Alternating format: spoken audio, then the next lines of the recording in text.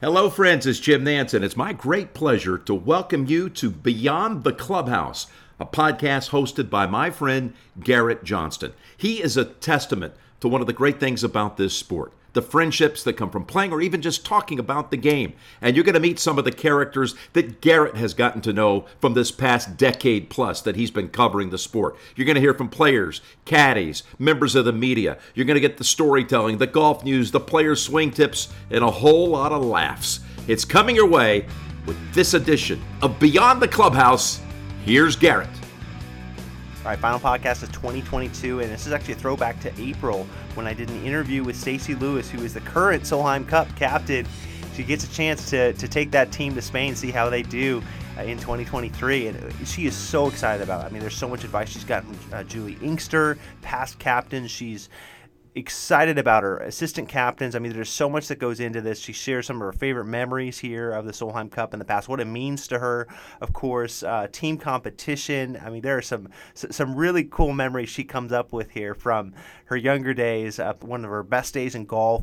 She also talks about the old course at St. Andrews. Of course, she won the Open Championship for the Women's Open in 2013, and what that day was like, the experience was like. She gets into how much she loves to visit the old course and the Dunvegan Hotel and a lot of those local pubs and see friends and people, even when the Open isn't at St. Andrews. So if she's there for an Open that's anywhere in the country, she loves to stop over there and just reminisce and take it in. She talks about the people of the town and just how proud they are of the town and just what it feels like to be there as a player, as somebody who gets to play that course, just the overall experience. So Stacy Lewis here gets into a lot of different topics, LPGA Tour star, and we'll get to it here on Beyond the Clubhouse. I am pleased to be joined by my next guest, Stacy Lewis, 13-time LPGA Tour winner, 4-time Solheim Cup player, and of course she was assistant captain in the past as well. Stacy, what's going on? How are you? I'm doing great. Thanks for having me on. Yeah, definitely. And it's interesting. Obviously, the announcement came out not too long ago, but that you would be the captain of the Solheim Cup. Like, I know you had to keep it a secret for a little bit, right? Like, it was something that you knew about, and you had to, I think the joke, what you told Matt Adams, a good friend of mine on his show, Fairways of Life, hey, you had to lie a little bit to some people. But I did. What was that like? I mean, I'm sure your passion and excitement level was through the roof as you're getting into it. Mm-hmm. Yeah, I mean, I had to sit on it for almost a month. And I told my parents, my poor parents couldn't tell anybody either.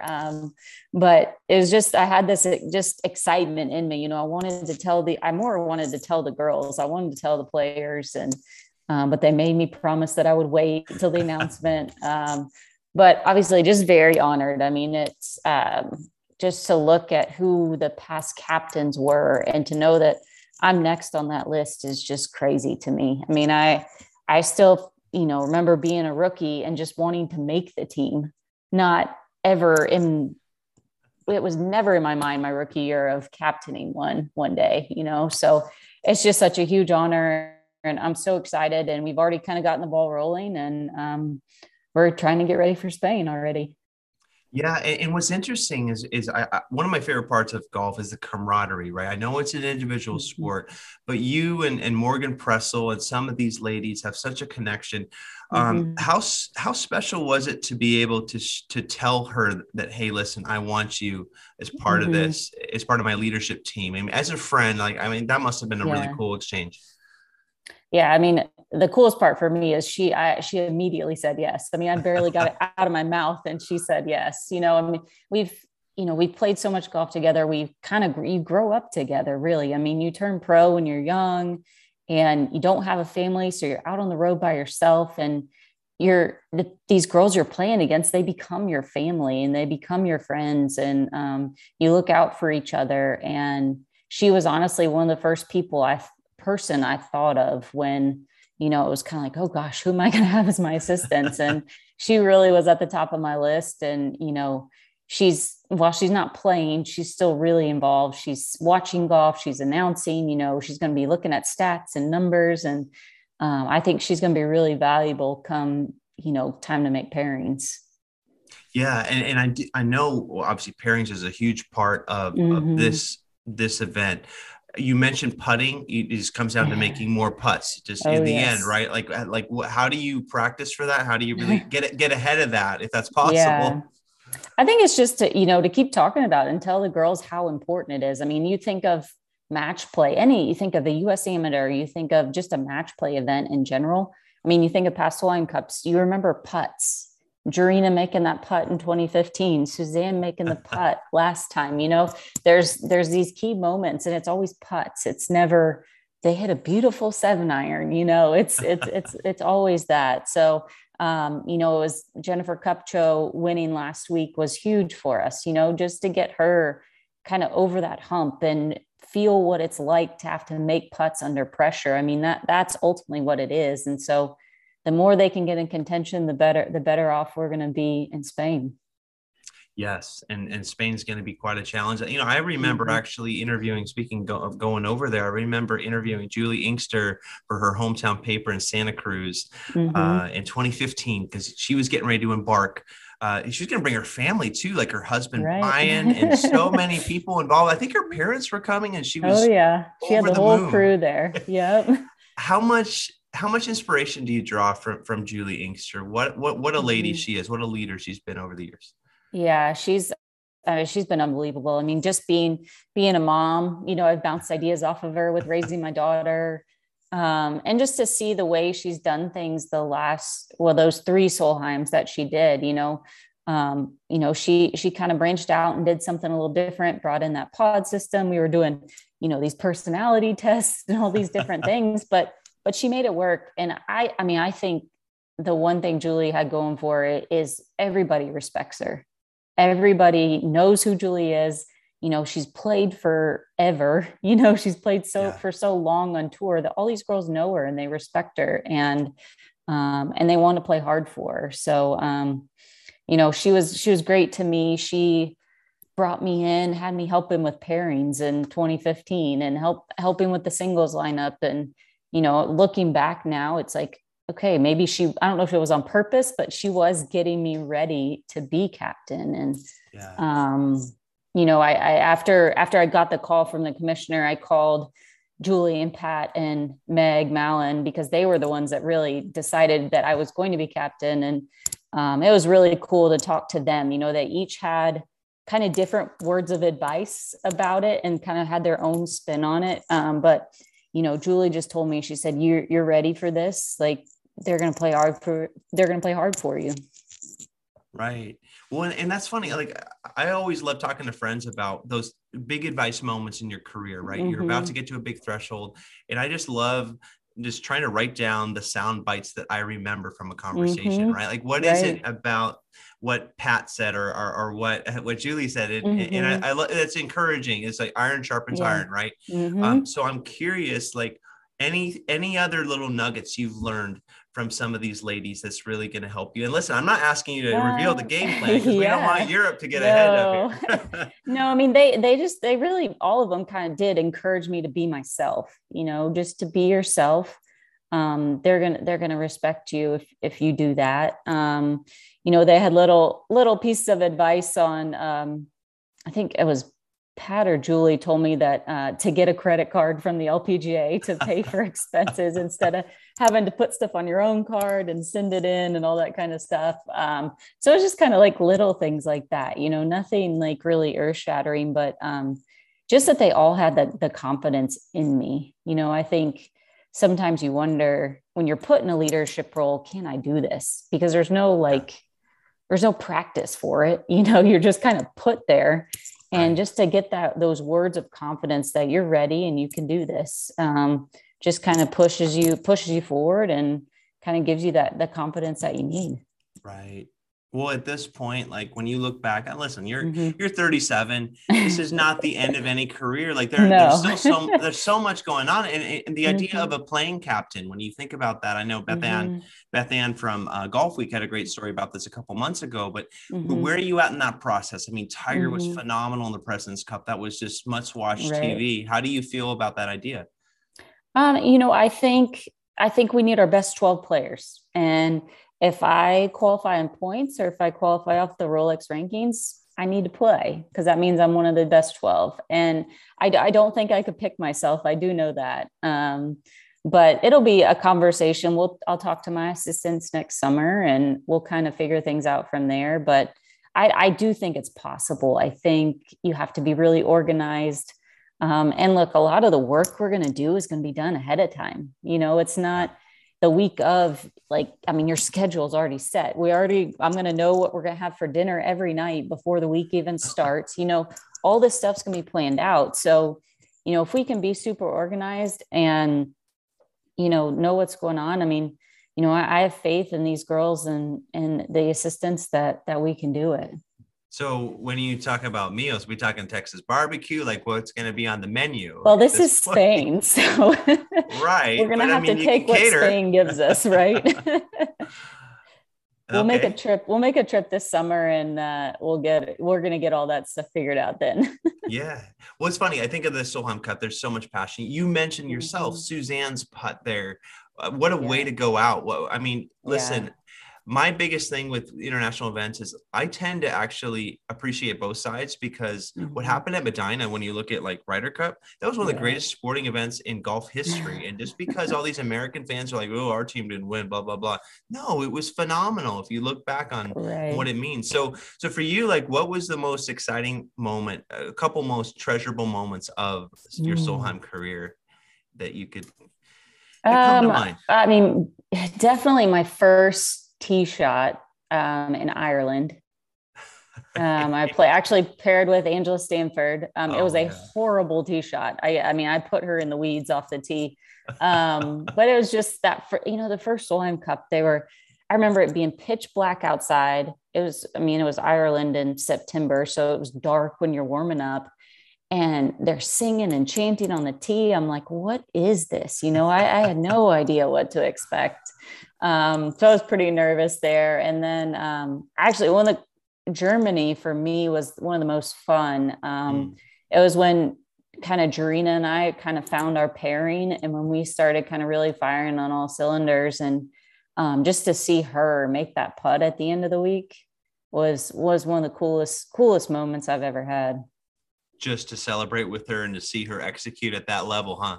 Yeah. And just, early in the week, we didn't necessarily put her out in alternate shot because if you look at her stats, she wasn't a great putter, but I'm like, Julie, just let us go play. And we read putts together. We did everything together that week and we just really got on a roll. And then of all things to see her make a putt, the thing that maybe her stats showed that she wasn't great at, but that's what she did.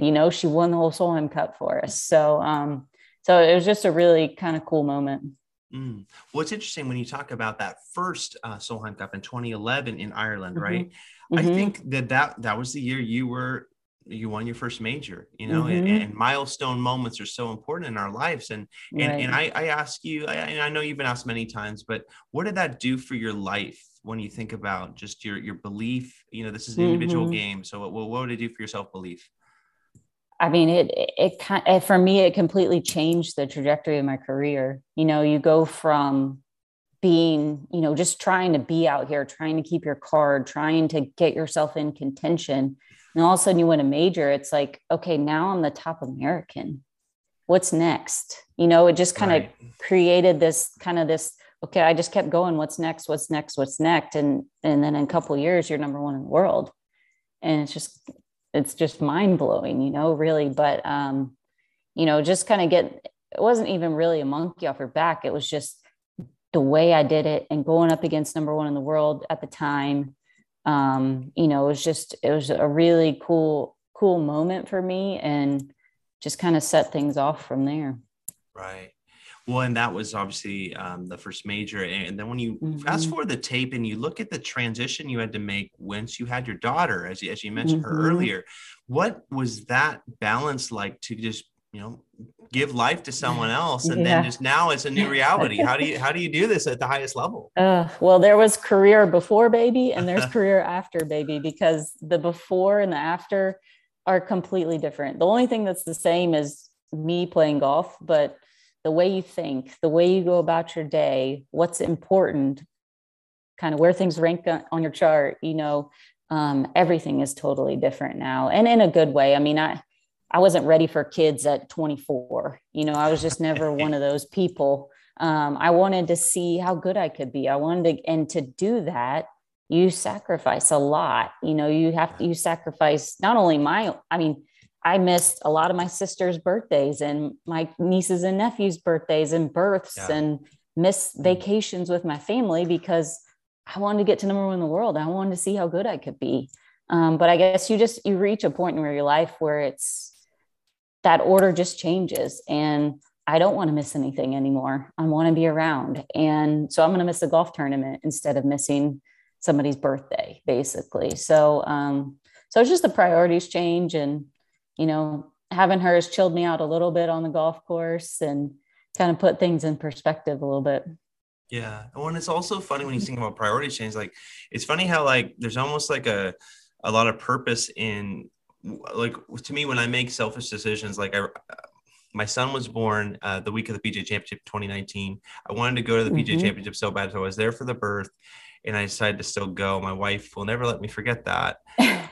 So I went and I covered the event for a few days. And then my son Everett had some complications as a newborn. And my wife's like, I need you back home. And I had to tell all my bosses, listen, I got to go. They understood it was important. But in Sunday morning, watching the PGA in the hospital room with my son, I got a call from Tim Rosafor, Rosie from the Golf Channel and Golf Digest. Anyway, I'm almost done with my long story. and he said that, Garrett, like, do you know anything about one of these young rookies that's making a run at the PGA?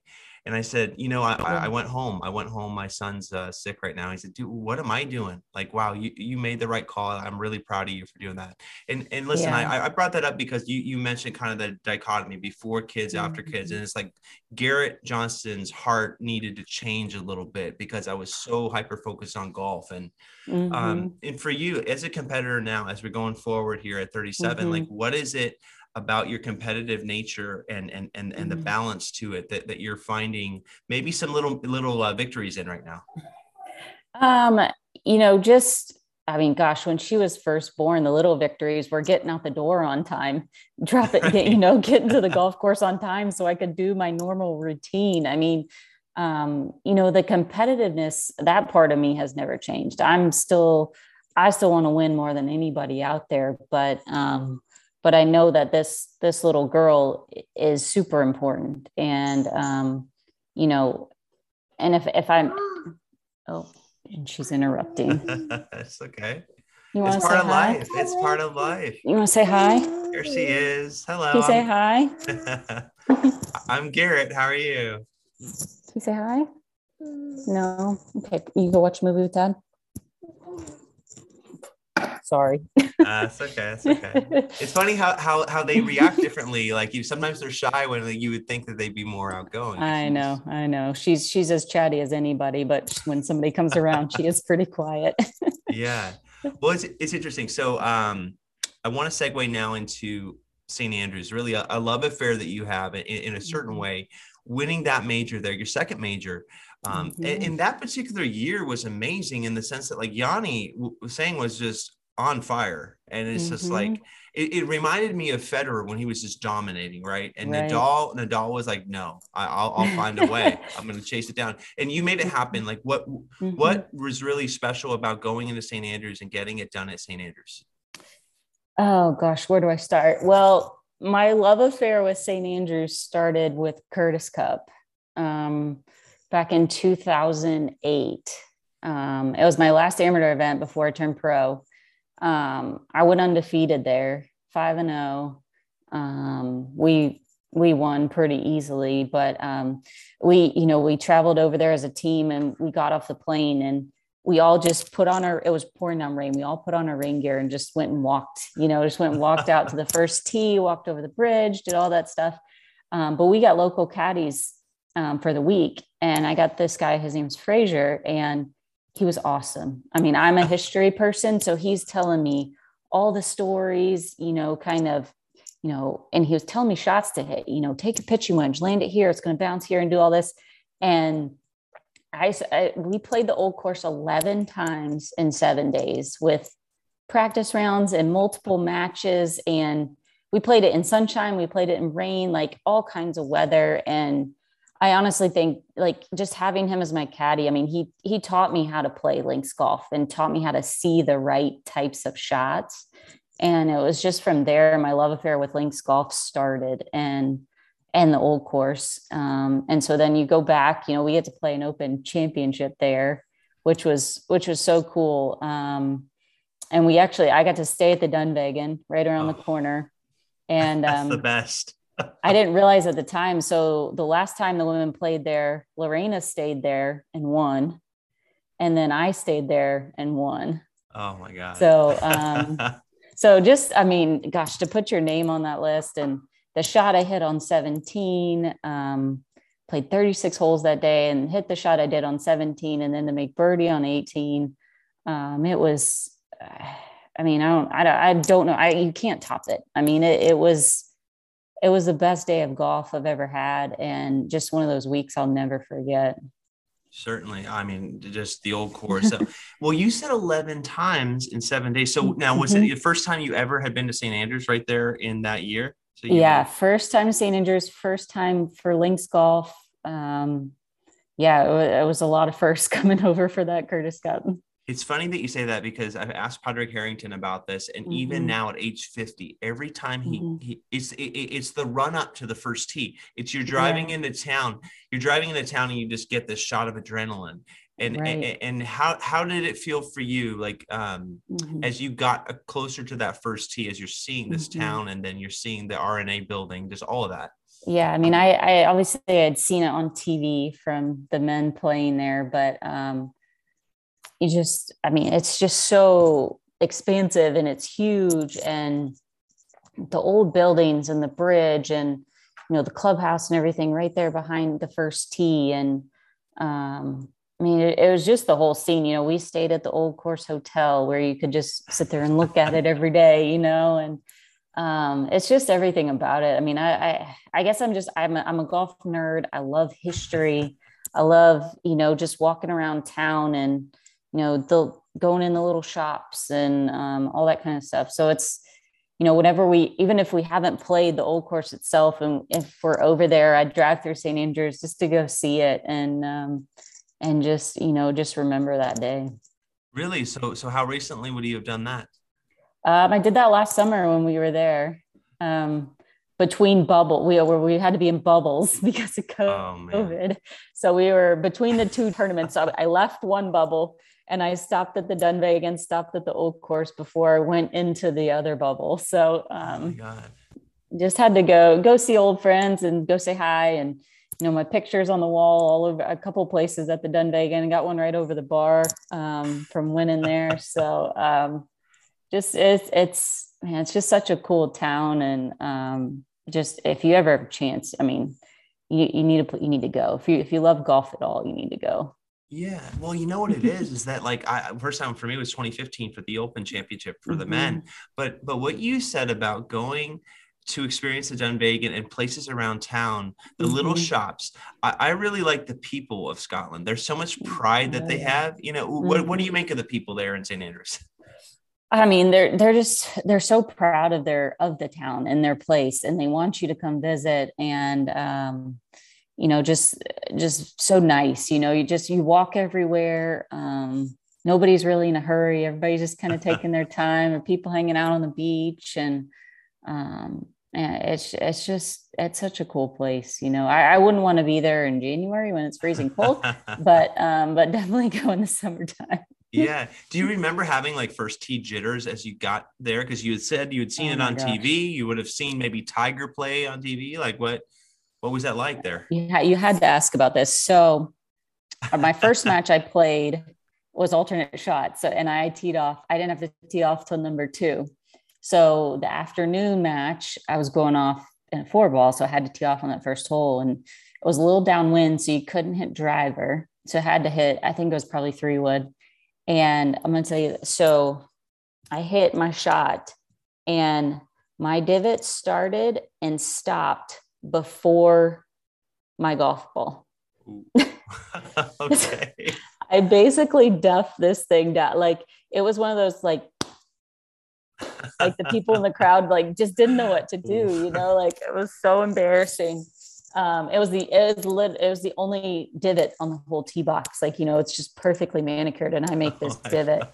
My mother went and took a picture of it after the match was over. Of course. But then the great story continues is that I didn't hit it far enough down there to get it over the burn and so that it would stop. So my caddy's like, okay, we're gonna hit 7-iron down there. So we hit 7-iron down there to have a little pitch.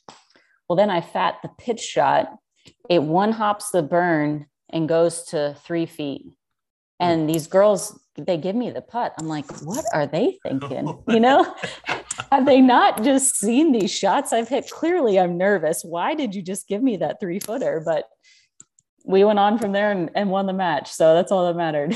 Wow. So over the burn on which hole though? Because I'm getting a little confused here. Over the burn on one. On one. Oh, yeah. Okay. So I had to. So my second shot, I had to lay up short of the little creek there, and the pin was on the front of the green. So it was just, yeah, I was clearly nervous, and I still to this day don't know why they gave me that putt.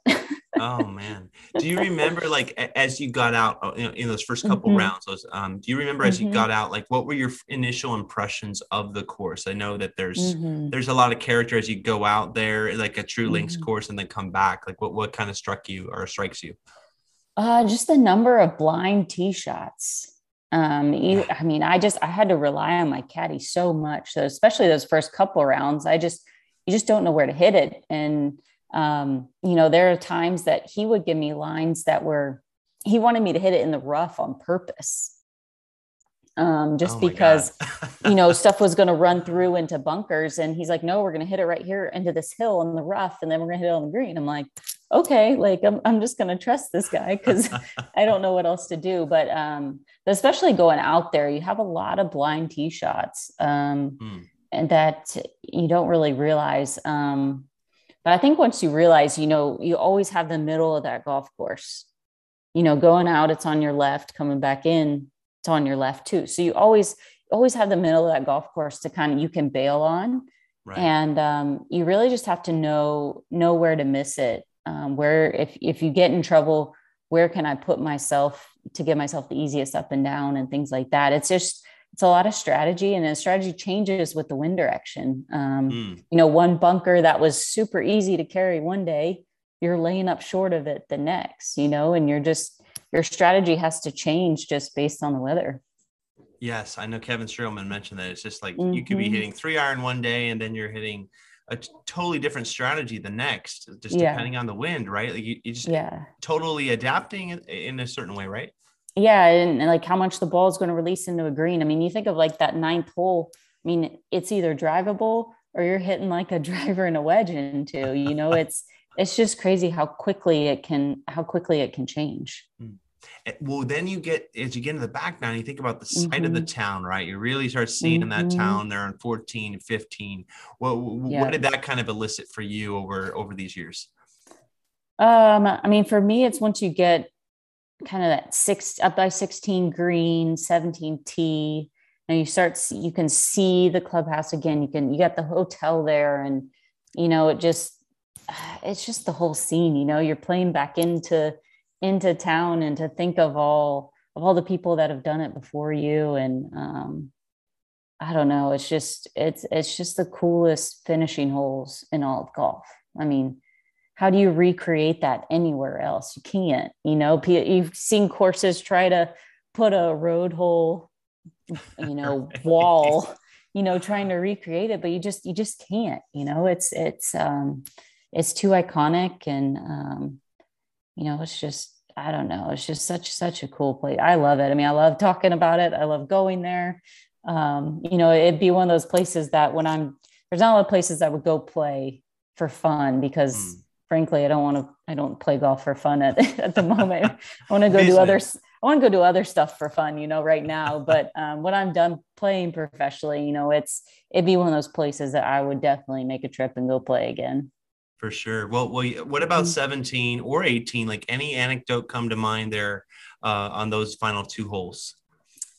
You just got to pick a letter and hit it over the letter on the hotel. That was, which changed with the wind.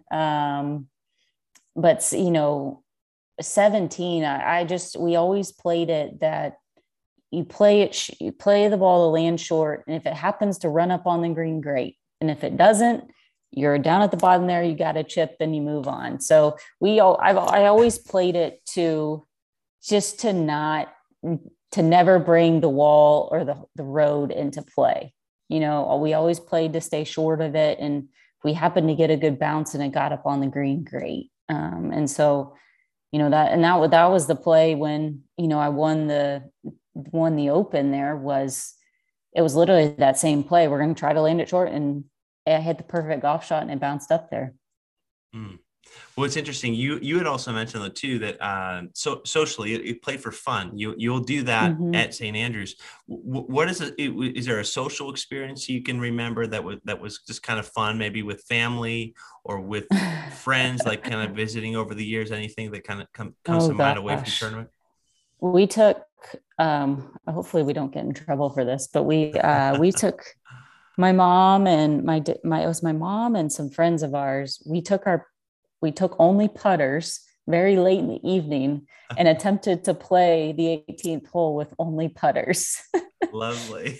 So it was my mom didn't make it over the first burn off the tee, but the rest of us got it down there and managed to finish it out, and nobody kicked us off. So we must have gotten away with it. But yeah, we did that. That was, I think that was actually when we were playing Kingsbarns for the Open. So that was a few years ago now, but yeah, just when I played at Kingsbarn, we stayed at the Dunvegan again. So, I've been so lucky and have such great experiences over there. Yeah, and just the music, right? When you get to a place like Dunvegan, just everybody's singing. Like sometimes you're close together, you're elbow to elbow with people, but it's just right. Yeah. You embrace it or what? Yeah. So what's cool is when I won in 2013, we announced the Solheim Cup team there right afterwards. Wow. And so after the team was announced, we took the whole team to the Dunvegan. They let us kind of use this back room that you normally, it's where you eat breakfast normally, but right. They let us have that room, and that's where we all celebrated making the team. And I got to celebrate my winning the tournament and everything. But they have some, because of, they've since sold the place, but their owners at the time, they have some American style food there. They kind of got a good mix of things. But so it felt a little bit like home too, as well for us, but just the way, they embraced us and my family, and, just getting to celebrate there. And, it's just, I keep saying how cool it is, because it is. I feel like I've been so lucky to have all these opportunities. Definitely. Well, you also had mentioned the Swilken Bridge being such an important thing.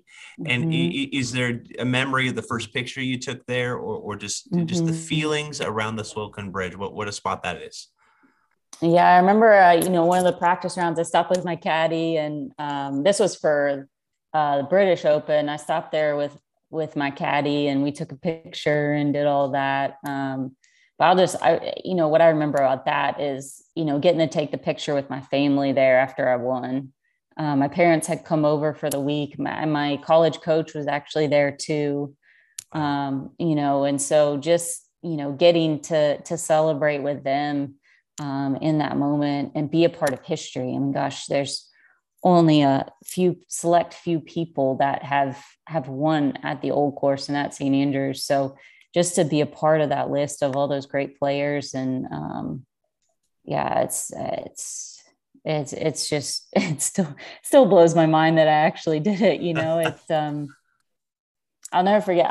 When I won the British Open, I wasn't in the last group because we had to play 36 holes that day. So I finished quite ahead, but I hit that great shot on 17, made the 3-footer, go to 18, and tee it up. And I think I knocked the ball off the tee, you know. No. And what was so funny is one of my friends was there, I guess, standing with my parents watching, and she plays golf, but it was like, she freaked out and she's like, oh my gosh, does that count?